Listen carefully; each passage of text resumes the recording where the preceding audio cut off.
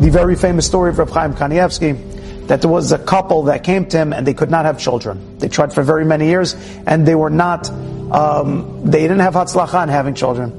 And so they asked Reb Chaim Kanievsky for a blessing to have children, and he said, whatever it is in heaven, I'll give you the blessing, but it's not going to go too far. But he said that the strongest blessing that there is, the most nuclear, powerful blessing on planet Earth, is not from any special great rabbi or anything. Rather, if you see somebody getting embarrassed publicly, and the person who got embarrassed publicly does not respond to their public embarrassment, rather, they just remain vayidom aharon, they remain silent, nafshi tidom, their soul remains silent, get a blessing from that person. It is the most powerful, potent blessing that there could ever possibly be. And sure enough, the way the story goes is a few weeks later, there will be a wedding or a bar mitzvah or some kind of an event where the wife was sitting at a table with a lot of other women, and two women sitting next to her started to get into an argument.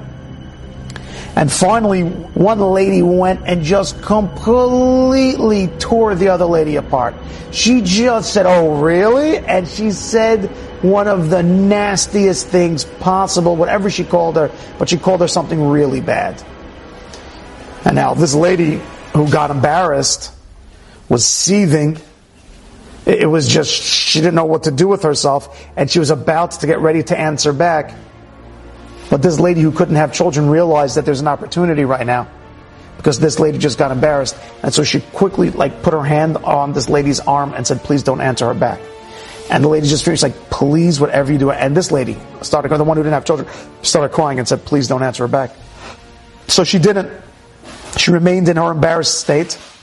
And then afterwards, the lady who couldn't have children said to her, Reb Chaim Kanievsky said to me, if there's somebody who gets embarrassed publicly and does not answer back, they have the power to give blessings like nobody else on planet Earth. Please bless me that I should have a child. And the way the story goes, she blessed her and then she ended up having a child. Somebody who is made fun of, somebody who's embarrassed, and every ounce of their being wants to jump out and yell and scream.